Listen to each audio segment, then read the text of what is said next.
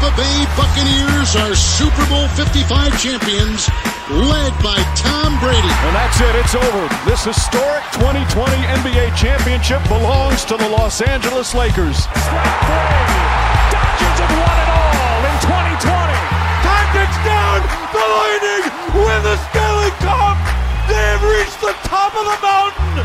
They are the Stanley Cup champs. It is episode number 23 of your favorite podcast called For Future Considerations. I'm Manny Pava along with fellow Tigers fan Matt Dumichel, still flying high on the Akil Baddoo bandwagon here in Windsor, Ontario. Can't wait to get a Comerica. How you doing, Matt? I'm good. You know what? I saw an article today that they've already started building the statue in left field right next to K-Line and Greenberg, so I was excited about that for all number 60. Right. K-Line, Greenberg, Baddoo, right next to it. He gets one before Miggy does, right? Tell me who's going to be getting the most pictures taken in front of it, right? And the Blue Jays fan, John Rashad, is with us as well. John, how you doing? Good. They're off to a little bit better start than I expected. Of course, I never expect much. You know me. Yeah.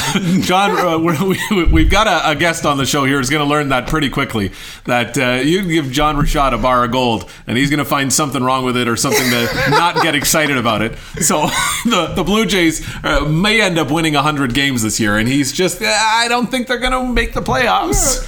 John, do you have a favorite Blue Jay right now? Ooh, no, I usually like to wait a little bit and see what guys are doing about a month in. Dave Steve, Jimmy Keys, my favorite. George Bell. Come on. Seriously. Everybody I get attached to on that team ends up leaving, so I've been hurt before. So who was your favorite Blue Jay? Who's your all-time Blue Jay? Alomar, Carter? Yeah, I'd have to say Carter, but I have a Brett Lowry jersey that's hanging in my closet that doesn't get much wear these days. A Brett Lowry jersey. Don't you use that to wash the dishes or anything like that? Like, put it to some use, Rashad. I think even he does that.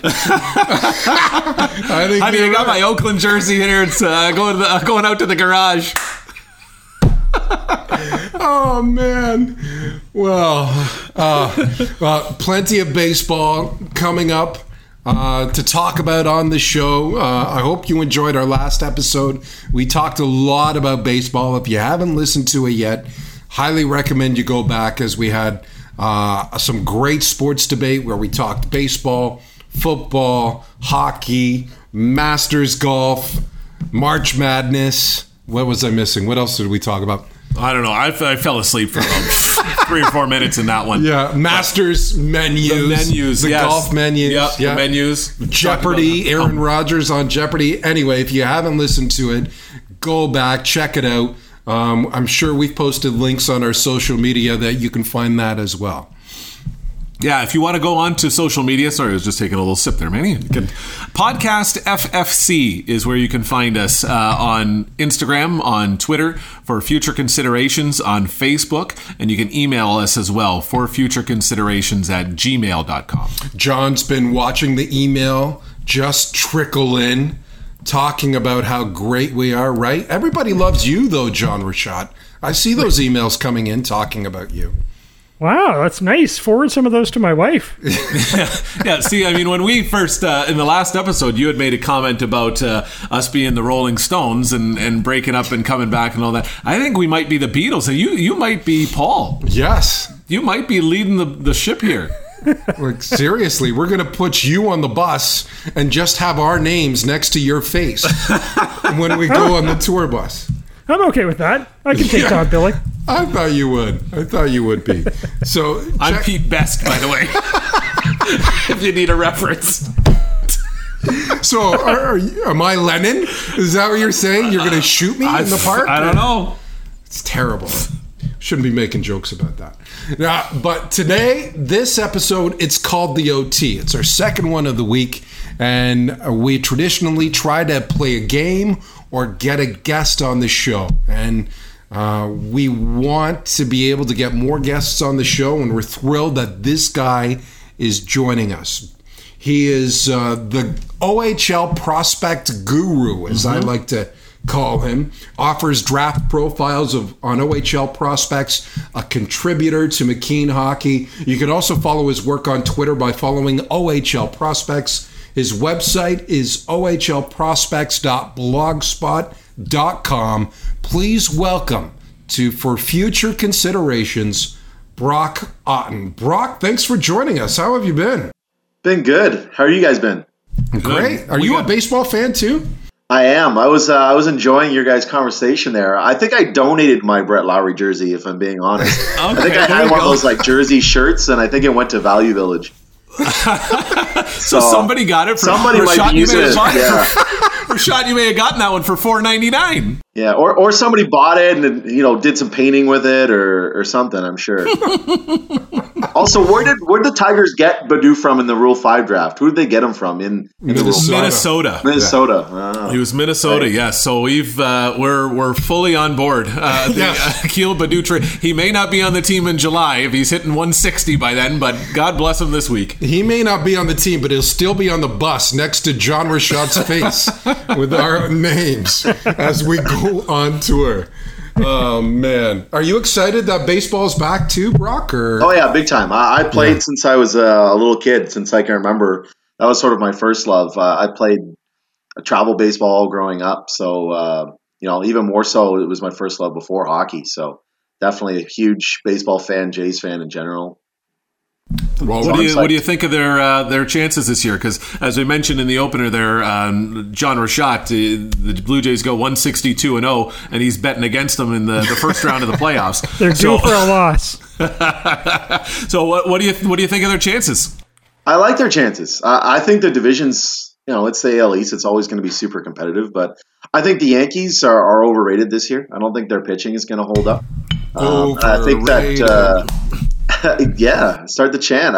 Injuries are going to happen to their hitters like they always do. Stanton, Judge, you can't count on them to be healthy all year. And I think it's a wide open race, and I really do think that the Jays have the best lineup in the division. And then from there, it's just going to be a matter of who stays the healthiest this year, because there's going to be a ton of pitching injuries ramping up from a third of a season to a full one. So we'll see how that makes a big difference. I feel like it's going to, though.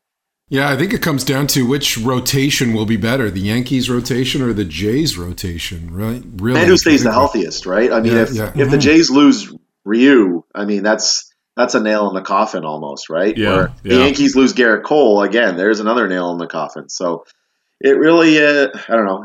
It's a long season. We'll see how it plays out, but I'm pretty much tired of watching Tanner Roark already, so we're about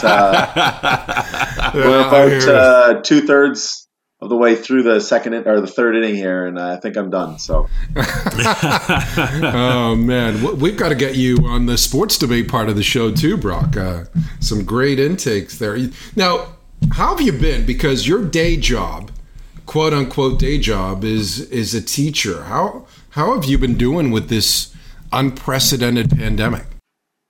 You know what? Like, everybody's had to make adjustments to the way that they work, right? So we're no different. I mean, it's been a crazy year. Going back and forth between in school and out of school and the virtual. And my school's had quite a few cases. We were shut down for a week because we had some cases, and that was scary. Might not be the right word, but it was definitely a little bit eye opening.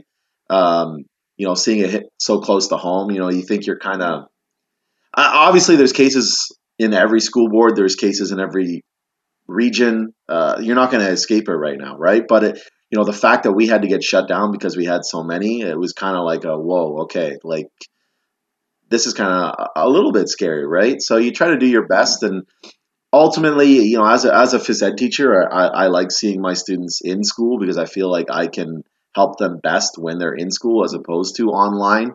My job being to introduce them to as many different sports as I can, and helping them individually with their skills in particular sports, and that's very difficult to do in the online format. So I mean, to answer your question in a very roundabout way, it's been a tough year, but like I said, I mean, everybody's had to adjust and make adjustments, no matter what your profession is. And how difficult has it been for the students that you interact with? Obviously, as phys ed, it's a unique situation where they're not sitting at a desk learning in a classroom as opposed to sitting at a desk learning at their kitchen table. Very different scenarios for you to teach and for them to learn. Man, a lot of kids are struggling right now. It's been a tough last year for them. Especially the ones in sort of that like 8 to 14 age bracket. The younger ones, I mean, they're easily adaptable, right? And they haven't been in school as long, so they don't really remember quite like what it was before, right? Whereas, these 13, 14-year-olds, they remember playing on school sports teams. They remember going on field trips. They remember all of these things, right?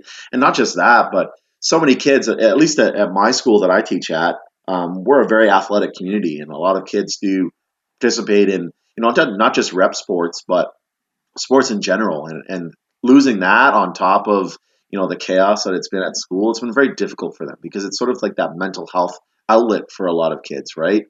And to have that taken away, as well as so many other things, a lot of kids are struggling. We see it every day. Kids that normally, I don't want to use the word are okay. I think that's the wrong word to use, but kids who are normally very well adjusted and handle adversity extremely well, little things are setting them over the edge. And honestly, my job has been more counselor at times this year, as opposed to just as a teacher. And but I mean, again, how many adults are struggling right now too, right? So kids aren't immune to that. That's for sure. So how did you get into scouting OHL players and contributing to McKeen's hockey? So when I was in late high school, well, I guess I should preface it by saying I've always had an interest in junior hockey, dating back to being a young kid. I always watched the World Juniors. My uncle had Hamilton Bulldogs AHL seasons tickets when I was younger, so I would always go to the AHL games, and always had sort of this interest in hockey prospects, if you will, right? When I was going through high school, late in high school, I was trying to make the decision, do I want to be a teacher or do I want to be a journalist or a scout or whatever you want to call it. And for that reason, I got a job at Hockey's Future, who was a big sort of company for covering hockey prospects at that time. We're talking about 15, maybe like 17 years ago now. What am I, 35? Yeah, so like 17, 18 years ago now. And I had to count for a second. So I covered the OHL for them, and it kind of became a real passion for me. And even though I went into education, the Ice Dogs ended up moving from Mississauga to Niagara when I was in university, and it kind of like reinvigorated my love for covering the OHL. And obviously I had still made some connections from working at Hockey's Future and getting to know some of the media guys that were around the league at the time, and it kind of worked it into a blog at the start, which was very well received. And I guess I didn't realize how many people had followed my work previously, and that expanded to working at McKeen's and other great opportunities. So it's been great to sort of balance both the teaching component and the scouting writing component. How has your eye changed when you've been watching players, would you say, from starting 17 years ago until now? Well, yeah, that's a really good question. Watching it as a 17, 18-year-old, even in my early 20s, right? I feel like when you're watching the game, you're sort of attracted to bright and shiny things, for lack of a better term, right? So the most skilled players on the ice are the ones that are going to draw your eye, as opposed to, looking at components that would translate to the next level, right? So I remember looking at a guy like Rob Schremp. There's a perfect example. He sort of was coming up just as I was sort of starting in scouting, and I was thinking he was pretty shiny. He was very shiny, right? One of the most skilled individual players I have ever seen come through the OHL, even to this date. But at the end of the day, you've got to say, okay, like Rob Schremp, he's not a great skater, and Rob Schremp, he's not that big, and Rob Schremp, he doesn't really play both ends of the ice.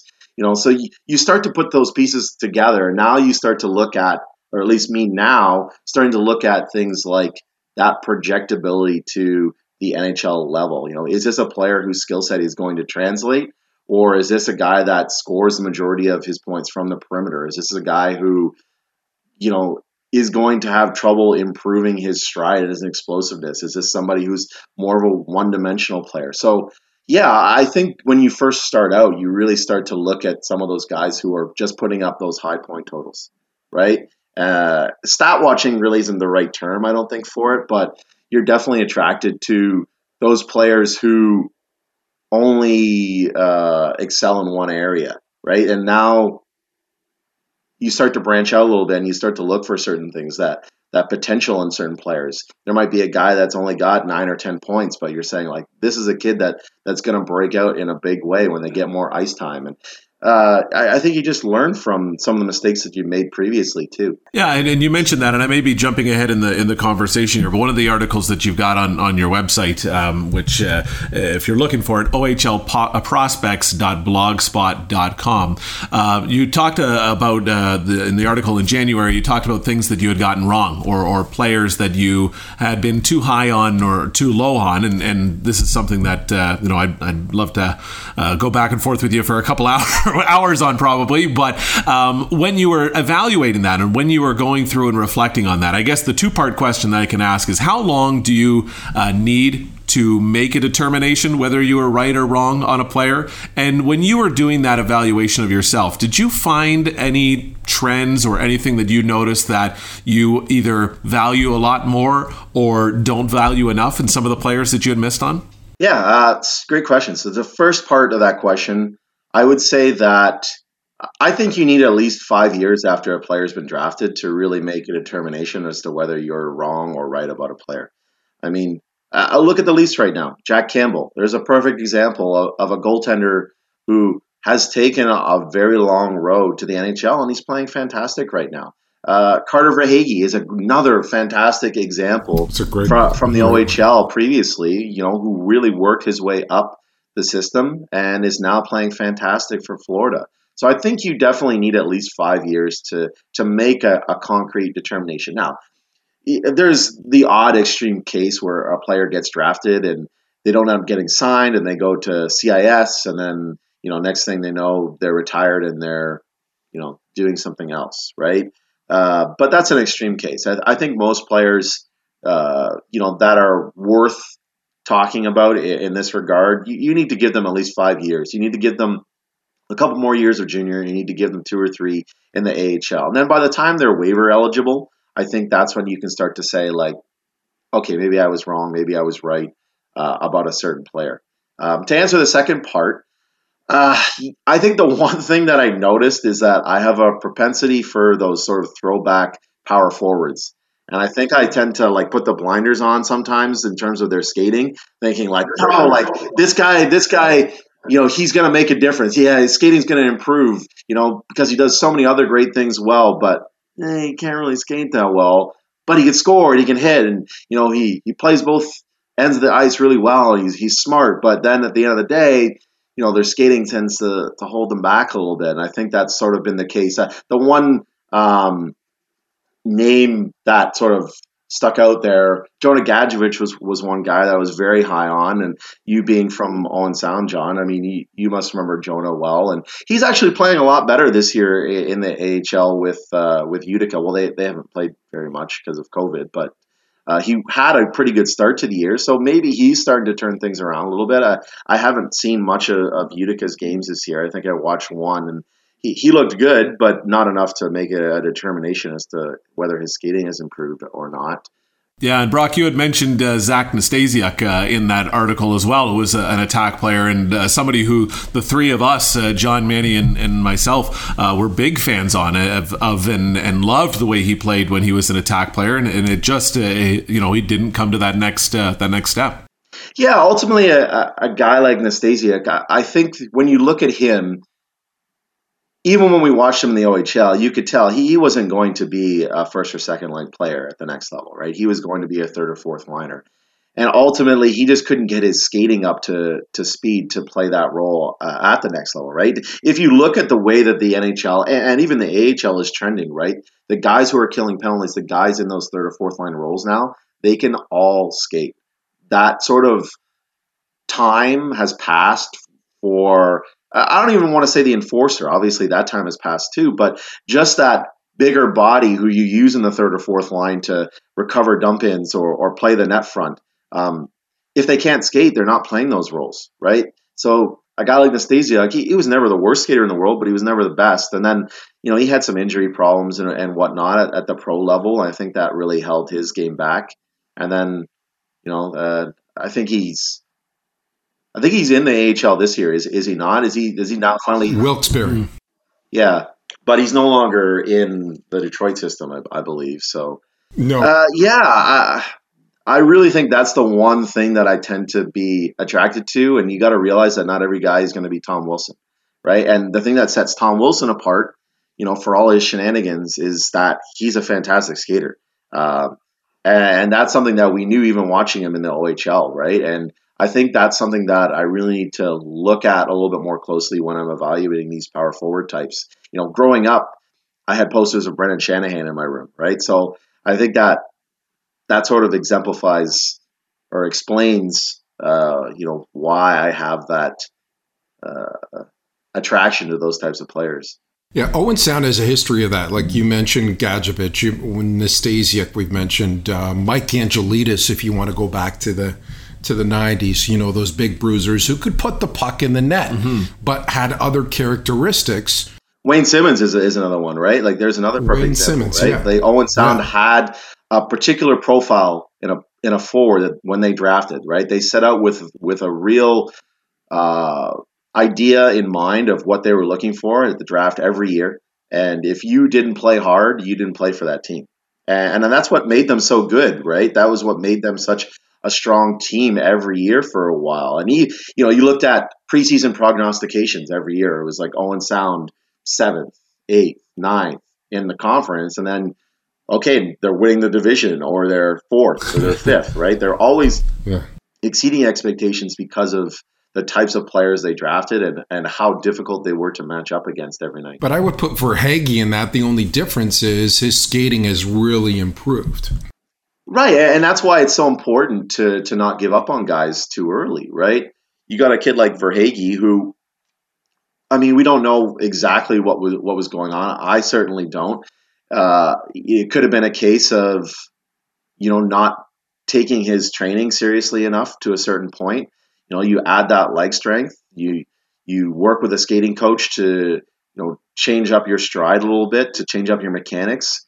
And suddenly, you're a different player when you add that extra gear. And a guy like Verhaeghe definitely has improved his skating 100%. And then you look at other guys over the years. A perfect example is a now retired player in Corey Locke, who playing through numerous years in the AHL was just never able to improve his skating to the point where he could be an NHL player, as smart and talented as he was, right? It was never a fit. Had you done that blog, something like that before? And how much would you recommend scouts do that? Like look back and go, have I hit or missed? Because I would suggest, or it seems to me that has helped you over the years. 100%. I was really happy that I did that. And it was kind of like a fill-in piece because there wasn't much to talk about right now, obviously. And the one thing that I really like reading every year is Corey Pronman's article that he does annually, where he looks at the players that he got wrong within a calendar year, right? And he kind of reflects on that. And as an educator, one of the big things that we try to do is reflect, on our practice all the time, right? Is something that I'm doing outdated? Can I do something better? Can I do something different? And it makes sense for me to apply it to this line of work as well. And I'm kind of disappointed that it took me this long and OHL hiatus to actually do that, because I do think I learned a little bit about the types of characteristics that I miss and the types of characteristics that I overrate or underrate. And I think that it's going to be good knowledge for me moving forward. And I think I would recommend that anybody who evaluates prospects do that sort of thing if you have access to your older rankings, I think it would be interesting to look back, and not just looking back at the rankings, but trying to remember why you ranked a player in a certain area. Did you underestimate their ability to improve their skating, or did you underestimate their skill level? It's very difficult. Scouting the OHL and junior hockey is very challenging, because for every team like in Owen Sound, for example, that gives their younger players an opportunity to play a power play and the first two lines and really relies on younger players every year, you have a team like London who might have great players, but they've got such great depth that you might have to go and see 5 or 6 games to get a good read on a player, because they're seeing very little ice time in the third period. They might not see any special teams play. Antonio Stranges is a perfect example from last year's draft class. There was a couple times that I saw London play where I don't think he played in the third period. He made a mistake in the second, and I don't think he left the bench in the third period. And I mean, that's a tough way to have to evaluate a player. And that's why you see some of these London players kind of slip a little bit. Like Christian Dvorak is a perfect example. I know he was injured in his draft year, but he was playing third and fourth line minutes in that draft year with London. And I think a lot of people missed him because they weren't able to see what he was able to fully showcase in terms of his skill level and talent level. During this OHL hiatus, have you been watching a lot of video, and have you been watching anybody in particular? Yeah, I've been trying to watch a lot. Obviously, with my role with McKeen's, I'm trying to watch as much as I can. I think it's about setting up a sort of a routine. On the weekends, I kind of dedicate some time in the morning, have a coffee and watch a couple games every weekend. And I think that's sort of been good to set that routine. I did a couple sort of large pieces for McKeen so far this year. I did one that looked at all the OHL prospects that had gone to Europe to play. Watched a lot of their videos and tried to come up with an evaluation of how they were performing. And then just recently I did one for all the OHLers in the AHL, and there was a lot of them. So that was a very large piece. There's like 28 of them, and it's still growing, I feel like, by the day, because we're inching closer to a permanent hiatus for the OHL. So it seems to be 1 or 2 a day that I see are signing in the AHL, unfortunately. But yeah, so big pieces like that, and then just trying to fill in the puzzle pieces for other regions.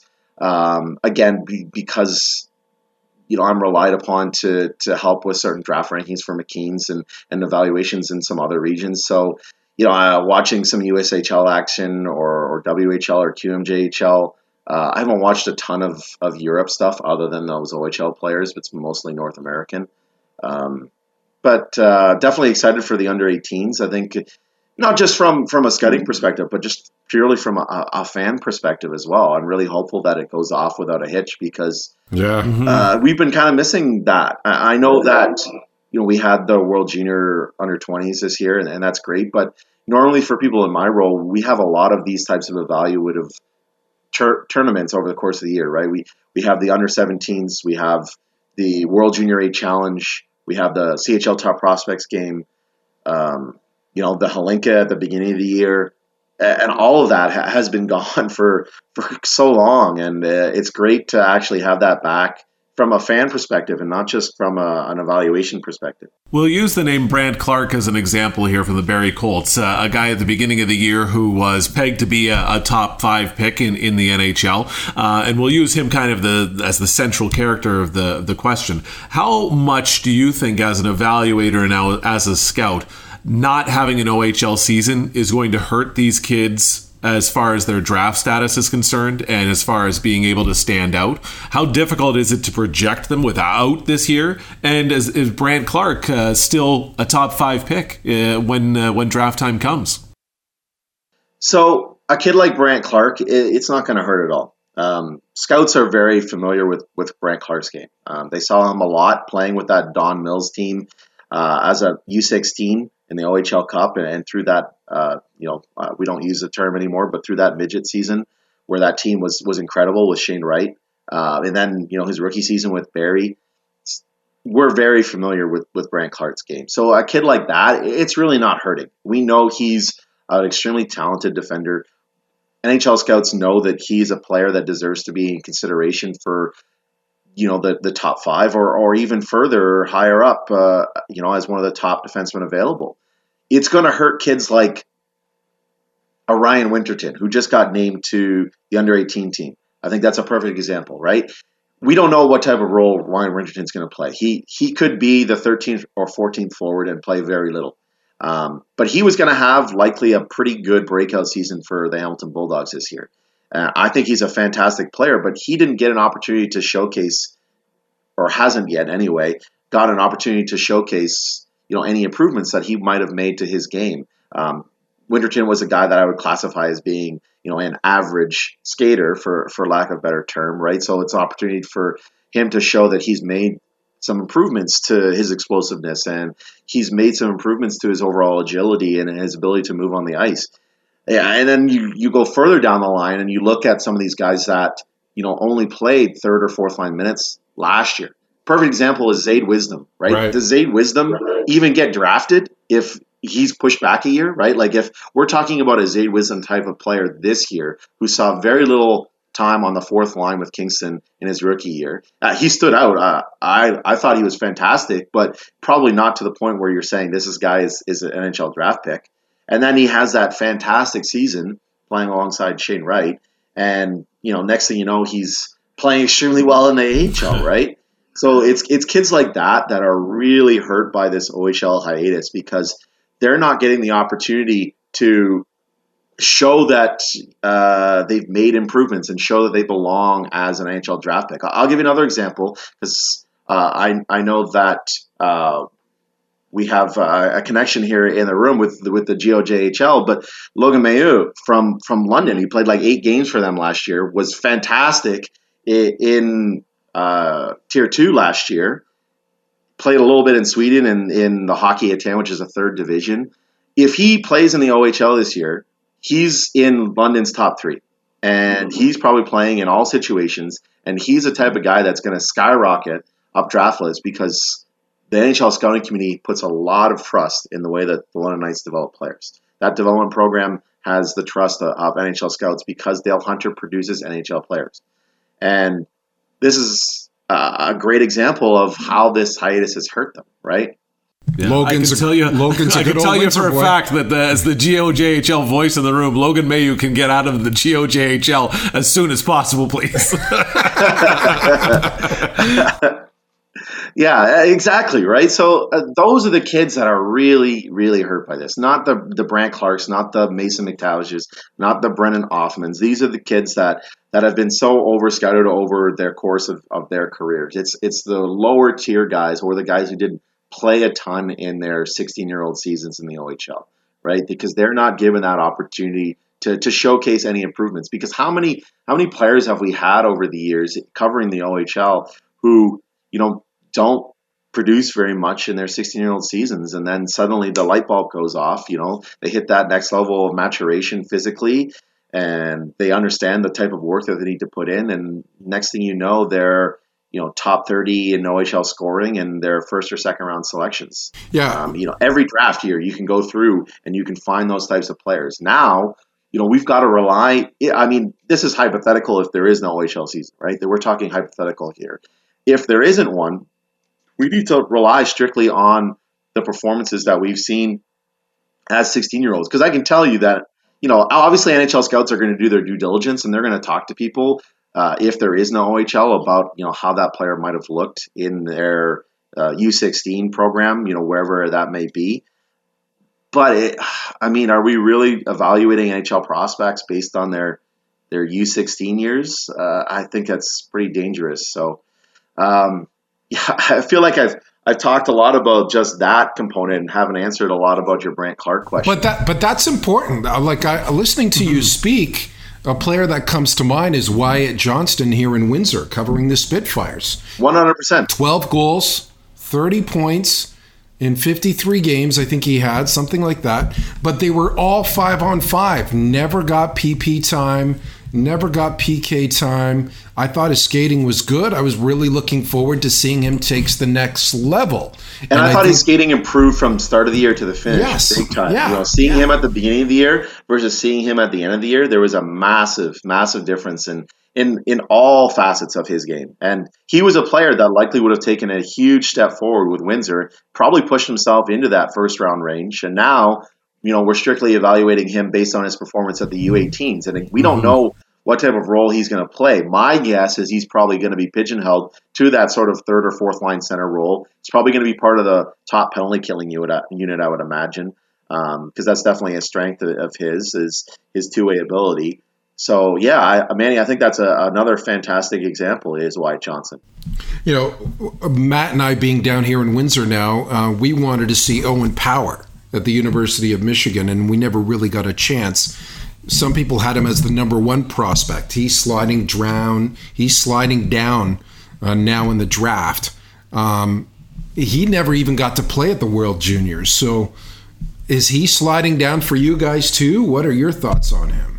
So our American scout at McKean's, Ryan Wagman, he's also our director of scouting. He likes Power, and I think most of us that work at McKean's, we also like Power. I think the question is, do you like some of the other guys in that range more?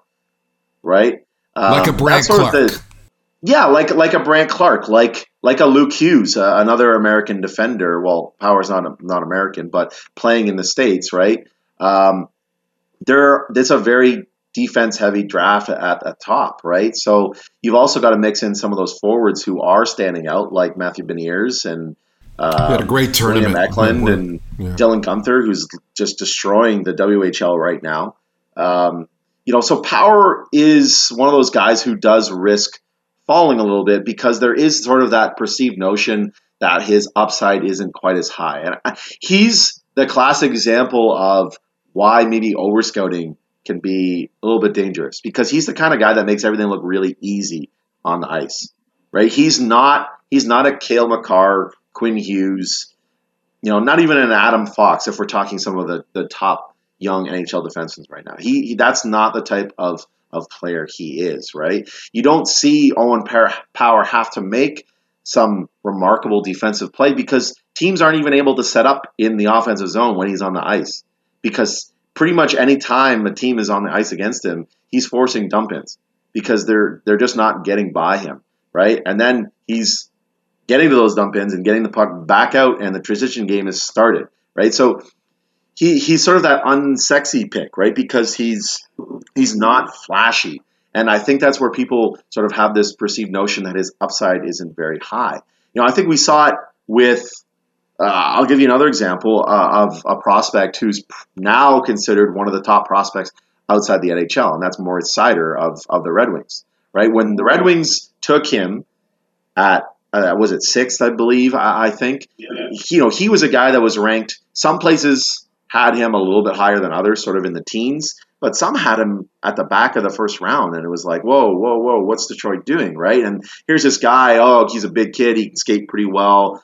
He's probably going to be a second pairing defenseman, probably doesn't have too much upside. What's Detroit doing? Blah, blah, blah, blah. Next thing you know, he's putting up one of the best under 20 seasons of a defenseman ever in the Swedish Elite League. And now people are reevaluating, saying, like, this is a kid that can be one of the top defensemen in the NHL now.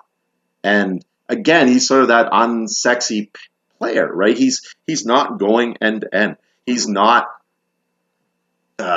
for lack of a better term, breaking ankles in the offensive zone. He's not using his skill level to get around forwards at the top.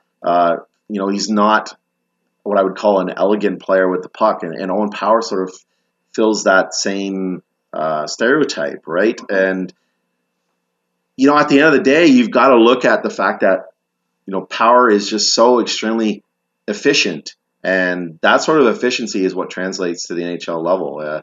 Would you classify Victor Hedman as one of the top defensemen in the NHL? I know I would, and I think his award trophy case certainly speaks to that as well. And he's not somebody who is going end to end. He's not somebody who is, making these miraculous plays at both ends of the ice. I think he's somebody who quietly stands out. And at the end of the game, you say, okay, Victor Hedman was great. Oh, wow. Okay, he's got a goal and 2 assists. How the hell did that happen?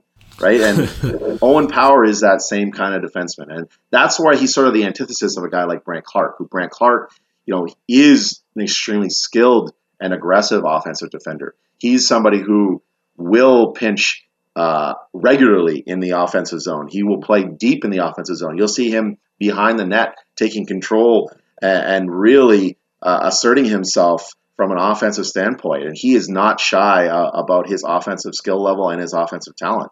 And, that's why he's going to stand out maybe more than a guy like Owen Power at certain times. And Luke Hughes is another example, right? He's got the bloodlines with the Hughes brothers, and he's a fantastic skater, just like Quinn and Jack is. And, he's the type of player that is capable of those types of plays. And same with Simon Edvinsson in Sweden. And you've got some of these defensemen that are, a term that I used earlier, right? That shiny, look at me. They're drawing attention to themselves constantly with the things that they can do with the puck, right? And then you've got a guy like Owen Power who just quietly goes about his business. And I know I've seen other people. I think I read an interview maybe a couple months ago. I think it was around the World Juniors with Ryan Hardy, the GM of the Chicago Steel, who Owen Power used to play for. And he was sort of saying the same sort of things about Power because somebody asked him about Power and, possibly being overtaken as a top defenseman in the draft. And, he was sort of saying the same sort of things. When Owen Power is on the ice, he takes full control of the play. And, isn't that what you want from your defenseman? Yeah, I think so. Yeah. It is such an unusual year this year, but who is your top-ranked prospect? So for McKeans, our top-ranked prospect is Matthew Beniers. And I think the thinking behind that ranking is we believe that Beniers has not only as high of upside as some of the other players that are available, but also has, not as many red flags isn't the right word. He doesn't have the downside that some other guys do. We feel like he's a pretty safe bet to be a top 6 NHL forward who can play in any situation. And there's not a lot of holes in his game. And I think we saw that at the World Juniors. He's the type of player that, he's going to be the kind of guy you want in the NHL playoffs too. He's going to be that kind of kid because of his intensity level and his skill level and all the different things that he does well. And I think that's why he's our number 1 right now. But it's very close. I think the under 18s are definitely going to be something that our scouting staff really looks at McKeans as to whether we shuffle things. I don't think Beniers is sort of set in stone there. There's definitely a large group of players that are vying for that first overall. It's a wild year. You look at, like I said, you look at what Dylan Guenther is doing in the WHL right now, just absolutely torching it. Maybe not as much as Connor Bedard, who is another story, but he's having a fantastic start, and now he's going to go to the under 18s, and if he leads the under 18s in scoring, we're going to be talking about him for first overall. I saw Corey Pronman just moved Guenther up to his number 1 spot in his latest draft rankings. So, it's definitely a wild year, whether it's Beniers or Power or Clark or, I've seen Luke Hughes at number 1 in a couple places. Obviously, his injury is not going to help him. The fact that he's not going to play in the under 18s definitely sucks, but it's even Jesper Wallstedt. I think I've seen him at number 1 in a couple places. And are we going to have another goalie go first overall? Who knows? 2021, right? Like, what a year. When you're with McKeans and kind of paint the picture for us, if you will, guys obviously that have different regions, that have responsibilities for different territories. What is it like when you guys are putting those rankings together? I assume you all have your guys and you fight for your guys just like anybody else in the room. And I'm sure you guys have some very colorful conversations as you go along, and maybe you make friends and maybe you lose friends at the board table. But walk us through what that's like to put together a ranking like that. Yeah, it's a challenging process because, like you said, everybody has their favorites from their region, and everybody's going to believe that their favorite deserves to be higher than somebody else's favorite, right? Especially when you get to the sort of back half of the first round. That's when it starts to get real ugly in terms of people voicing their opinion. I think when you get that like top 10, top 15, it's pretty concrete. People say, okay, that makes sense. And then it's like holy crap, like, why isn't my guy in the first round? Like, this doesn't make sense. I'm angry, right? And then it's tough. The good thing at McKeans is we have sort of a value-based ranking system as well, where players get and what's called an OFP. It's sort of how McKeans has always sort of done their thing. And that gives sort of a quantitative. Geez, you can tell I'm a phys ed teacher. Quantitative. Thanks, Manny. Quantitative component to it, right? And then you can kind of work from that. The problem with that is every guy in every region does those grades a little bit different. So then you end up with some guys' regions, all his are really low, and some guys' regions, all his are really high. And then it's trying to mix and match and find that middle ground. And it's very challenging, and it's something that we do 2 or 3 times a year, and it's something that we're actually in the process of doing right now. We're going to stretch it out to a top 64 for the end of this month and go from there before the under 18s happen. And so I had to submit. So everybody in every region submits their sort of list, their candidates that they feel deserve to sort of be in the top 64. You kind of give your OFP, because it's like a calculation-based thing. You put it in like a calculator and it does it for you. And then, which is great for somebody like me.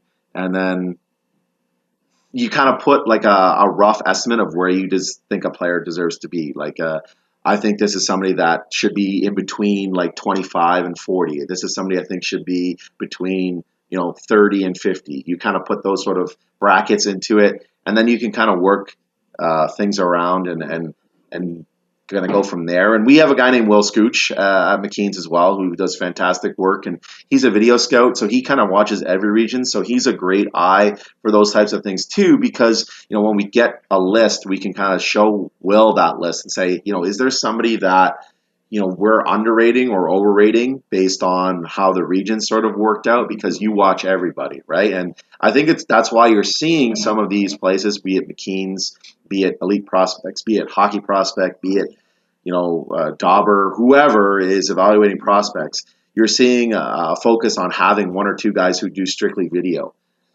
because they also have a very interesting perspective in watching all of the leagues and sort of having that umbrella style focus. Whereas, somebody like me in a normal year, where I'm watching mostly just the OHL and then filling in the pieces here and there, I'm not going to have a really strong opinion about a guy that's playing in Sweden. I kind of just relying on what our regional scout is saying, and then maybe watching a little bit of video to supplement that, or like the under 18s.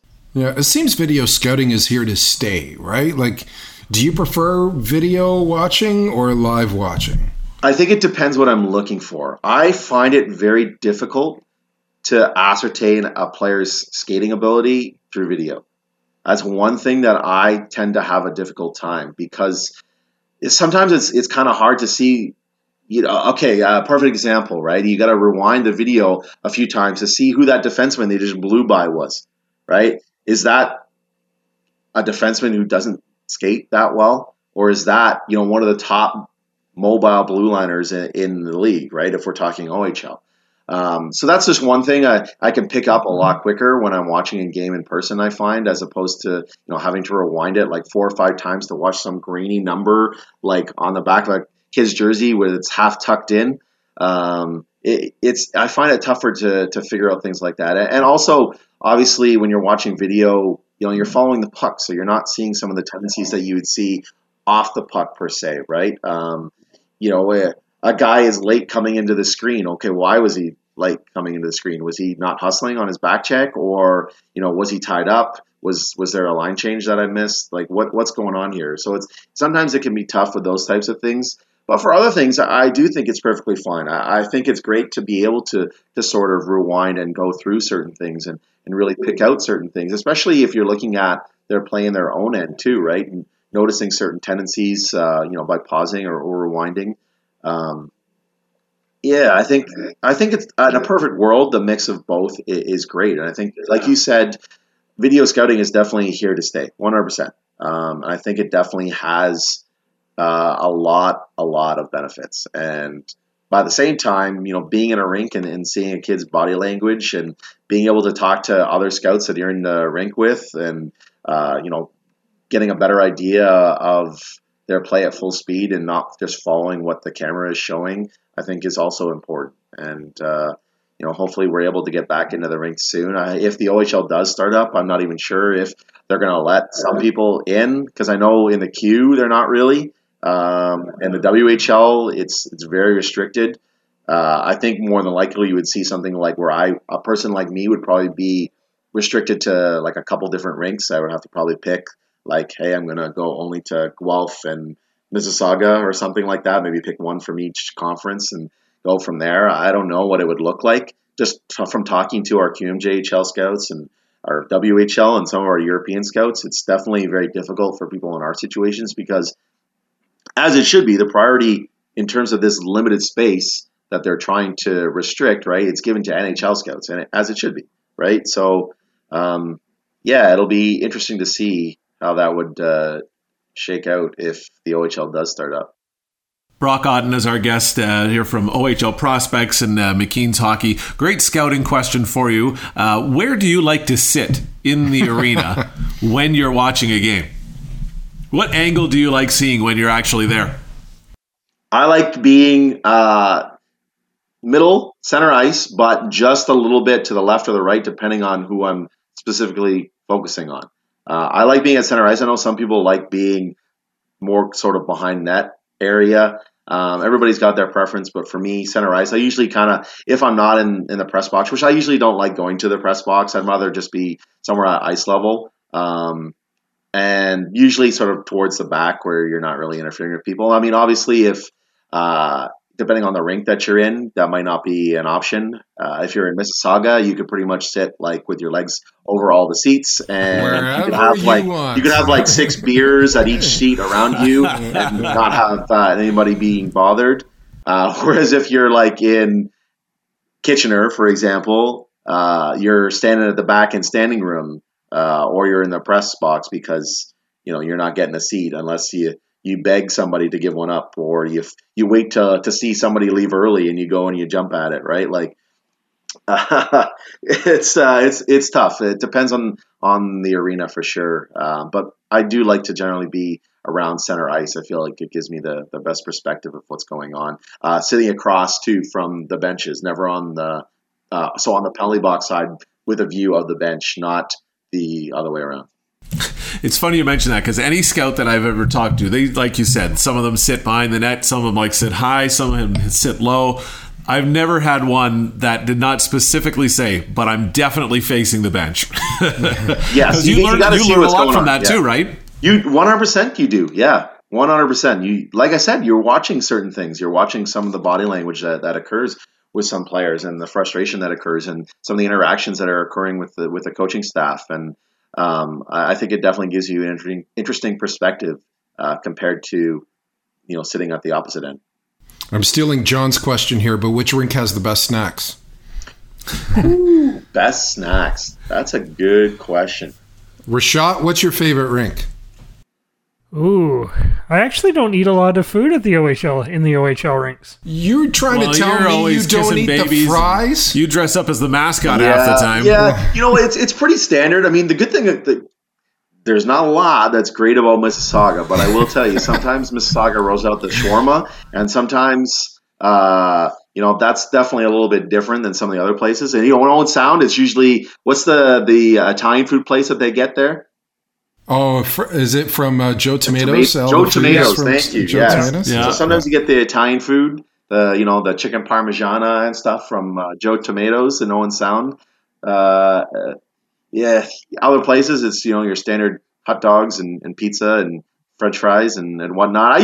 I tend not to eat too much at the rinks, if I'm being honest. If I'm going to a game and I know somebody else who's going to the game with me, sometimes it's send a text or a DM and say, hey, you want to meet up at this place before? Like Guelph is a perfect example. I don't know if you guys have been to Guelph's rink a lot, but they have a place called Baker Street Station, which is right near the rink. Yeah, fantastic food, fantastic beer selection. So that's somewhere that I'll try to go to before the game, stop in quick and have a bite instead of eating a stale hot dog or something. I think the problem is if Manny and I went there, we wouldn't leave, or we'd be coming and we'd be seeing 16 players on the ice instead. You know what? That place is dangerous. So I will say that. You got to be careful. Yeah. One thing I'll say, for anyone listening who's new in the media, if you're ever in Owen Sound and you want some stuff from Joe Tomatoes, make sure you get there early, because all the media vultures take all the meat out of the pasta, and all you're left with is noodles when you get close to game time. The vultures. We finally hit a chord where Rashad just snapped, everybody. That's it. Are we talking? Are you throwing Mark McKelvey and John Morris under the bus there? Oh, yes. McKelvey's got somebody feeding him the meat from the pasta, though. Probably, That's the only difference. Are we going to have an OHL season this year? What's your gut telling you? My gut tells me I think we still will. I don't think it's going to look pretty. I don't know if it'll have playoffs, but I really do think that there's a lot riding on them getting something in. Mm-hmm. Yeah, I think so too. If they don't get something in, you're going to see a lot of these high-end draft class kids, and you're already seeing some of them that are saying, hey, we're committing to the USHL, we're committing to college, we're going to go to the States. Because are you going to commit your future to the OHL if they don't play this year? And then what happens next year?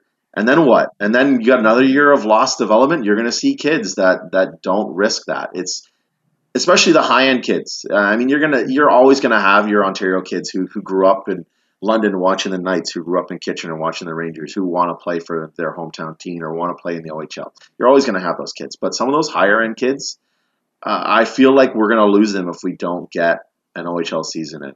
A perfect example is a guy like Adam Fantilli. If there's any hope that we're able to lure him from Chicago in the future, I think they've got to get a season and they've got to have a plan for next year. Otherwise, he's going to stay in Chicago and he's going to do fantastic in that program and he's going to be a high-end pick anyway. And if the OHL wants to not lose this race with the USHL, which I feel like every year we're losing it more and more. I mean, I feel like 10 years ago, we were always able to recruit some of the higher-end American kids from the National Development Team program. And I feel like the last 2 or 3 years, it feels like we're losing out on almost all of them to the development team program. It's become more competitive. So even if a season doesn't have playoffs, even if a season is 15 to 20 games, for the players in the OHL now, do you think it's still worth it? 100%. And I think you're seeing that with how vocal they're being on social media. The players are definitely vocalizing their frustration over the fact that some beer leaguer can play his game, well, not right now, but some beer leaguer could play his game in Kingston, but the Kingston Frontenacs couldn't play. Right? Like Andrew Parrott said that too. We had Andrew on the show and he talked about that. Yeah. And it's I get it. That is so incredibly frustrating. You're seeing some minor midget action. You're seeing a few teams in the OJHL that played a few games, right? I think it was Wellington managed to get some games in, right? You're seeing a few teams in different leagues managing to get games in. I know the CCHL, I think they got a bit of a start in before they got shut down. Yet the OHL, which is the highest level of hockey in Ontario, isn't able to make that work. And I get the frustration from these players because it's not just – I feel like the general public just doesn't really understand it. And I think that's sort of the problem right now with certain things. The general public sees it as like, if these kids are going to make the NHL – they're going to make the NHL anyway 1 year. Doesn't matter. Let's just be safe, blah, blah, blah, blah. Which is, yes, 100%. We have to be safe. If we're going to do this, it has to be done in the right way, like some of the other leagues have done. And they haven't been without cases. Like, the QMJHL is in a bit of a mess right now with their Quebec League teams and having some COVID cases. And there's a rumor out that they were going to shut down the season, but the QMJHL squashed that today because there were some teams that gave up some serious pieces in that QMJHL trade deadline, completely gutted themselves. So obviously they're going to push to finish that year. But a kid like Andrew Parrott, right, who, maybe it's not the NHL, maybe it's making sure that he plays his years in the league so he gets his scholarship to go to University of Guelph to be a veterinarian, to go to Toronto, to go to law school, to whatever, right? There's so much more. And not just that, but how many of these kids go on to professional hockey that isn't the NHL? We're talking long AHL careers. We're talking long careers in Europe, in Switzerland, in Germany, in Great Britain, in all these places, and these life experience, which are set up by the fact that they're able to play in the OHL, right? So, we have to treat it like a semi-professional league. Yes, it's not by definition, but in a way, there's so much more riding on the future of these kids than people realize. And they've dedicated so much of their life to playing hockey and to getting to this level. And it has to be so incredibly frustrating. We're not talking about, guys like you and I who, I play competitive squash, and I haven't been able to play competitive squash. I haven't had a game in since November, I think was my last game. And it's killing me. But, I'm not going to the Olympics for squash. This is something that I do as a passion of mine, right? So, yes, it sucks, but such is life. But these kids, this is something that we're really, if we're not getting a season in this year to some degree, we're really messing with their future. And if we don't get a season in this year, they really need to make sure that they push the age limit next year to make sure those OAs can come back and play. There needs to be some sort of transition period for that, because these kids deserve the proper send-off and the proper opportunity to earn other opportunities in hockey that otherwise might not have been granted to them. And I think it's really important, not just for the NHL draft, but for other things in life, that these kids do get some kind of season, be it 20 games, 25 games, even if there's no playoffs. You can crown a league champion just based on record. You want to make it competitive that way, make sure it's that way. Best winning percentage, whatever. No playoffs, do whatever you need to do. Or maybe you just take the winners of each division, you create a little bubble, and you have a playoff that way, and it's some sort of modified playoffs. I mean, who knows how the AHL is going to do their playoffs this year. Originally, it was said they weren't going to do it, and then the fact that it's been kind of a successful year for them, now you're seeing them get together in a Board of Governors meeting and discussing how the Calder Cup's going to work, right? So, I mean, I really like to remain optimistic here that there's going to be something. Because at the end of the day, if there wasn't going to be, they would have already said it. What's the point in dragging this out? Then at least the players have some closure. The players can seek other opportunities in other areas. And, I think that would be good for all parties involved. I think a lot of people are going to be really pissed off the fact that this is dragged out so long, and then they say, there won't be a season. I think that is sort of our one beacon of hope, the fact that they haven't outright canceled it yet.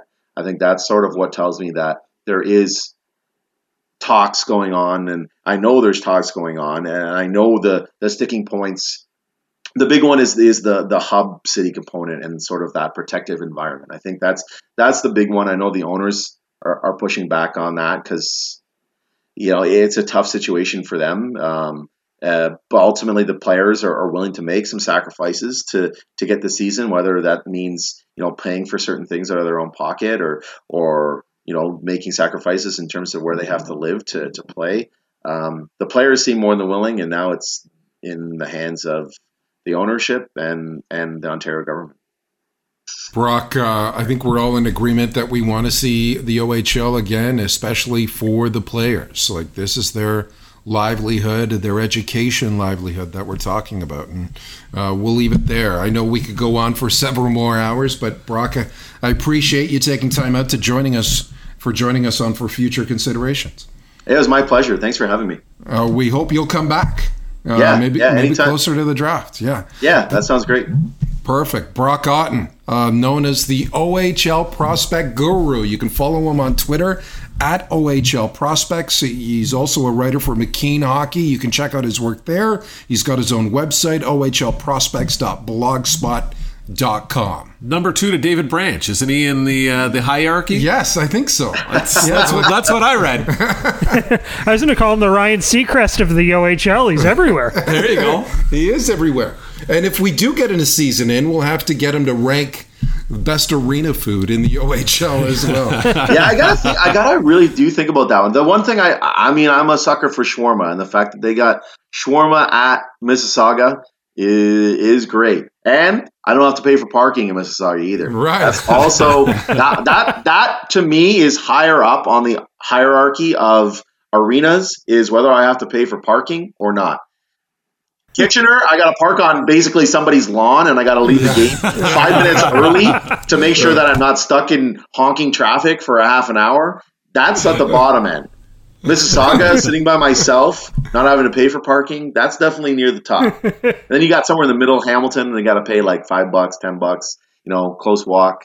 Kitchener, got to figure that out. They got like that's just an absolute disaster.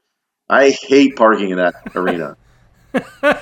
I'm sure you can tell by my passion for it. Yes, you have some passion. That's why when we go to Kitchener, we go way early and find a spot in the lot. You have to go way early, yeah. And then you got to leave 10 minutes early. Yes. Or you're the last one out. Like you're or either that, early or the last too. one out. Or you're hanging back, yeah. Some great insight into scouting. Some great insight into the OHL as well from Brock Otten. That was a great conversation. It was, for sure. And again, thanks so much for Brock joining us. If you want to learn more about Brock and his work, McKeen's Hockey, ohlprospects.blogspot.com. If you want to learn more about our show for future considerations, you can follow us on Instagram and Twitter at PodcastFFC, on Facebook for future considerations, email for future considerations at gmail.com. John, any big plans this weekend? Hoping the Vancouver Canucks are going to get healthy. That's my big plan. Oh, boy. Well, maybe next week. Yeah, next week or the week after. Stay tuned for the next edition of For Future Considerations. Bye for now. Badoo! That was a disgraceful performance, in my opinion. In my opinion, that sucked. Their mentality's awful. Their attitude's awful. It's been their MO for the last 3 years. Tonight I saw and heard one of the most disgusting, rudest, sick demonstrations in my entire career. Probably the worst. It's garbage. And the editor that let it come out is garbage. You're still here? It's over. Go home.